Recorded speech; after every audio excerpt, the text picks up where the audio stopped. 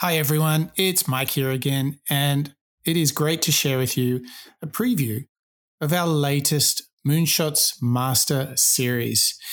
This series is where we collect all the wisdom that we've learned from over 140 plus shows. And what we do is we study a particular topic and we bring all the best clips and practices together so you get your own little masterclass. And what you'll get in each of the Moonshots Master Series is a show dedicated to your personal transformation, or perhaps to problem solving, decision making, thinking better, all that kind of good stuff. Or lastly, it will be about leadership. Those are the three big buckets that all the Moonshots thinking fits into: personal transformation, thinking better, and leadership. That's right. And we pick all of those great clips from superstars, entrepreneurs, and authors and wrap it all up together. Now, you're only getting a preview of this. If you'd like to listen to the full show, get all the tools and all the goodies that comes with the Moonshots Master Series, visit moonshots.io, click on the members area, and sign up. Be our patron. It's only $1 a week, and you'll get a complete masterclass just for you every single month. So head over to moonshots.io and become a member. But for now, enjoy the show.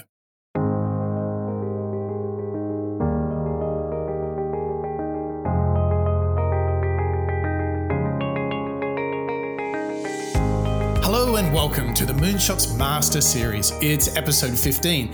I'm your co-host, Mike Parsons, and as always, I'm joined by Mark Pearson-Freeland. Good morning, Mark.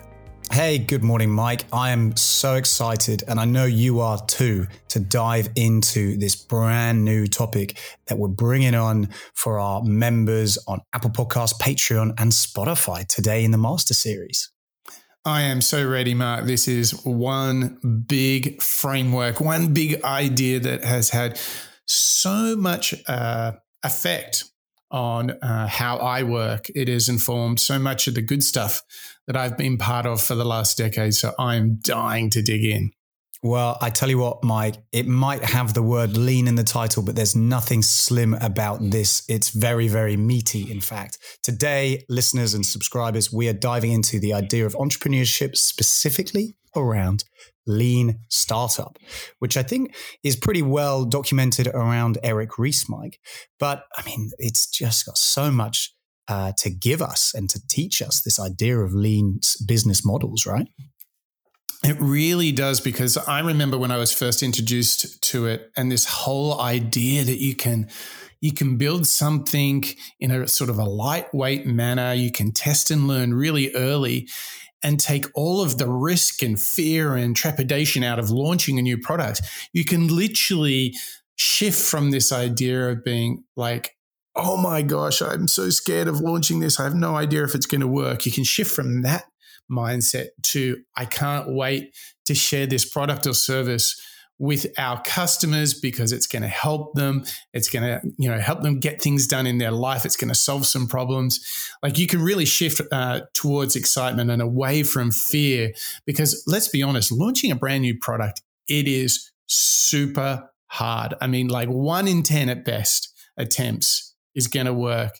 It's full of all sorts of problems, unforeseen issues. You've also perhaps most fundamentally, we've all got our own bias about what we think is going to work.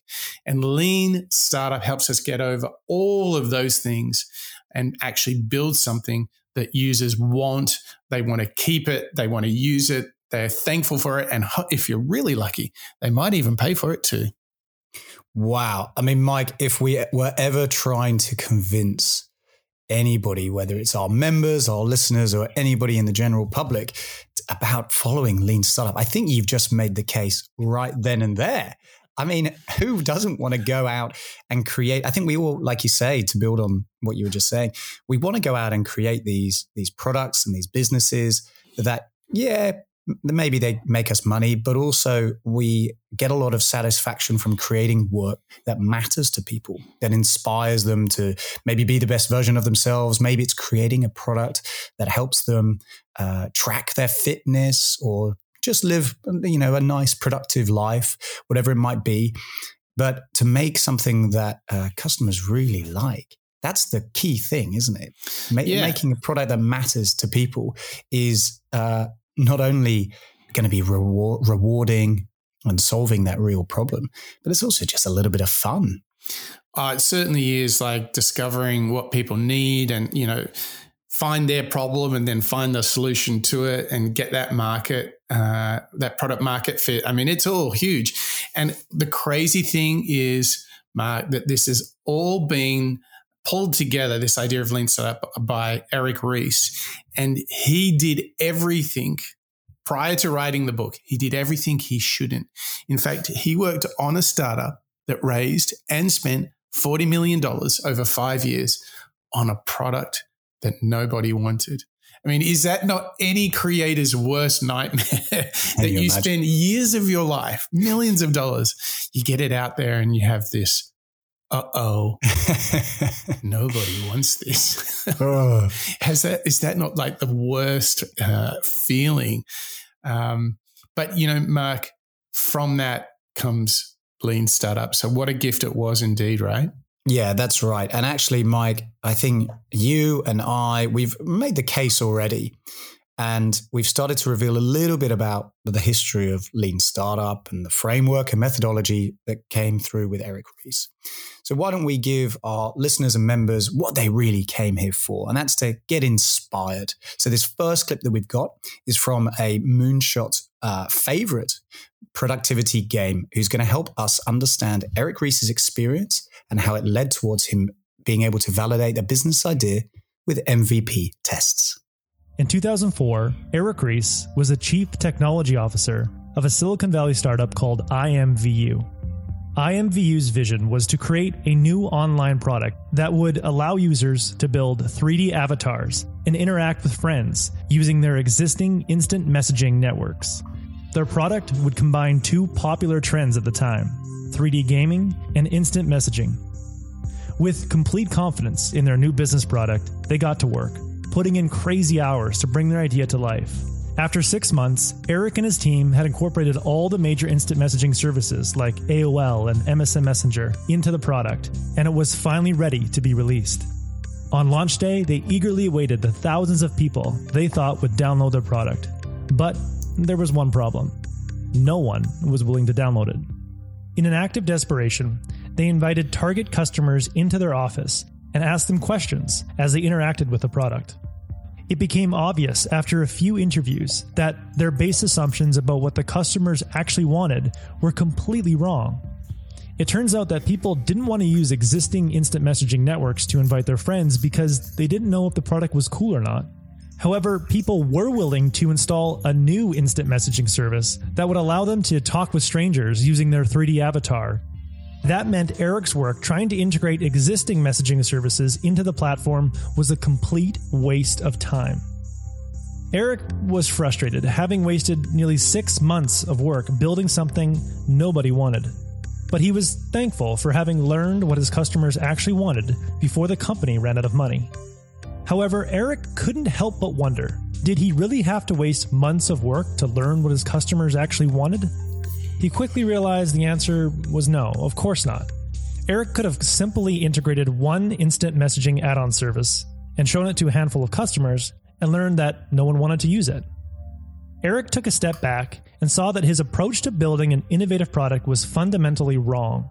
His focus shouldn't have been on executing the perfect plan. His focus should have been learning which of his efforts were valuable to the end user in the least amount of time. Instead of relying on past experience, intuition, or focus groups to determine if what he was doing was valuable, he should have been deploying minimum viable products. A minimum viable product, or MVP for short, is a product made with a minimal amount of effort that is used to test specific assumptions regarding the value of an idea. The story of how Zappos, the online shoe company, got started is a great example of how to conduct an MVP test. Before Zappos became a billion-dollar online shoe company, founder Nick Swinmurn tested the assumption that customers were willing to buy shoes online.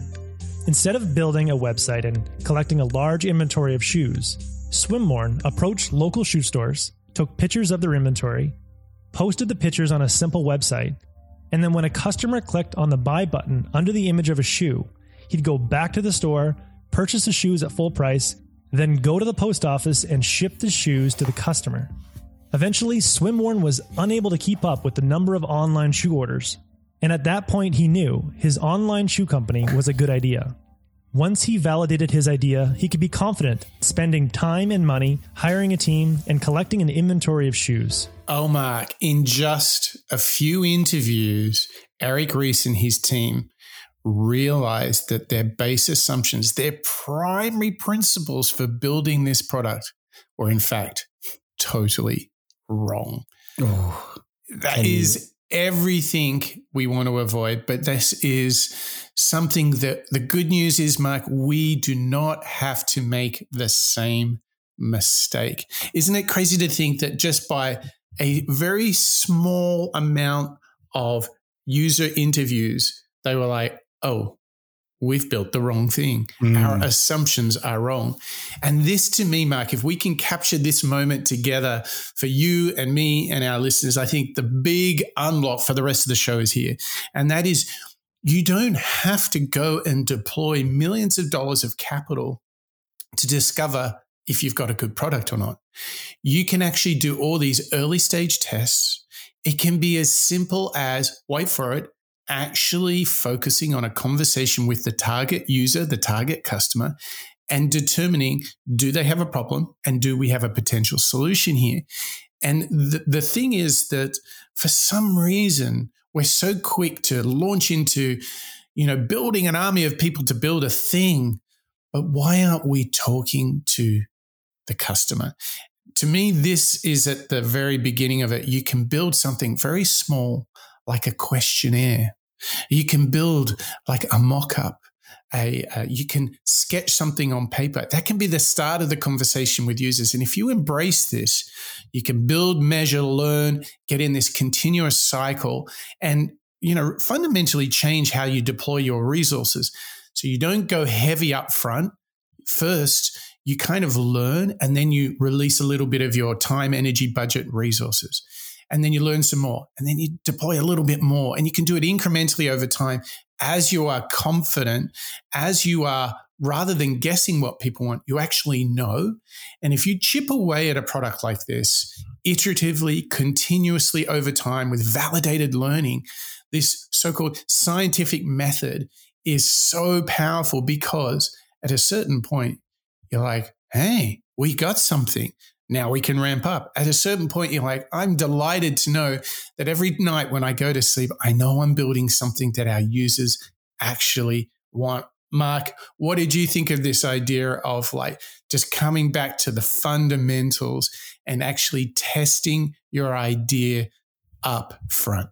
I think the revealing part for me is when we hear about Eric Ries and his team working on IMVU and combining two concepts or two ideas that were fundamental successes with customers, the idea of instant messaging, avatars, and trying to combine them into one. On paper, it sounds great.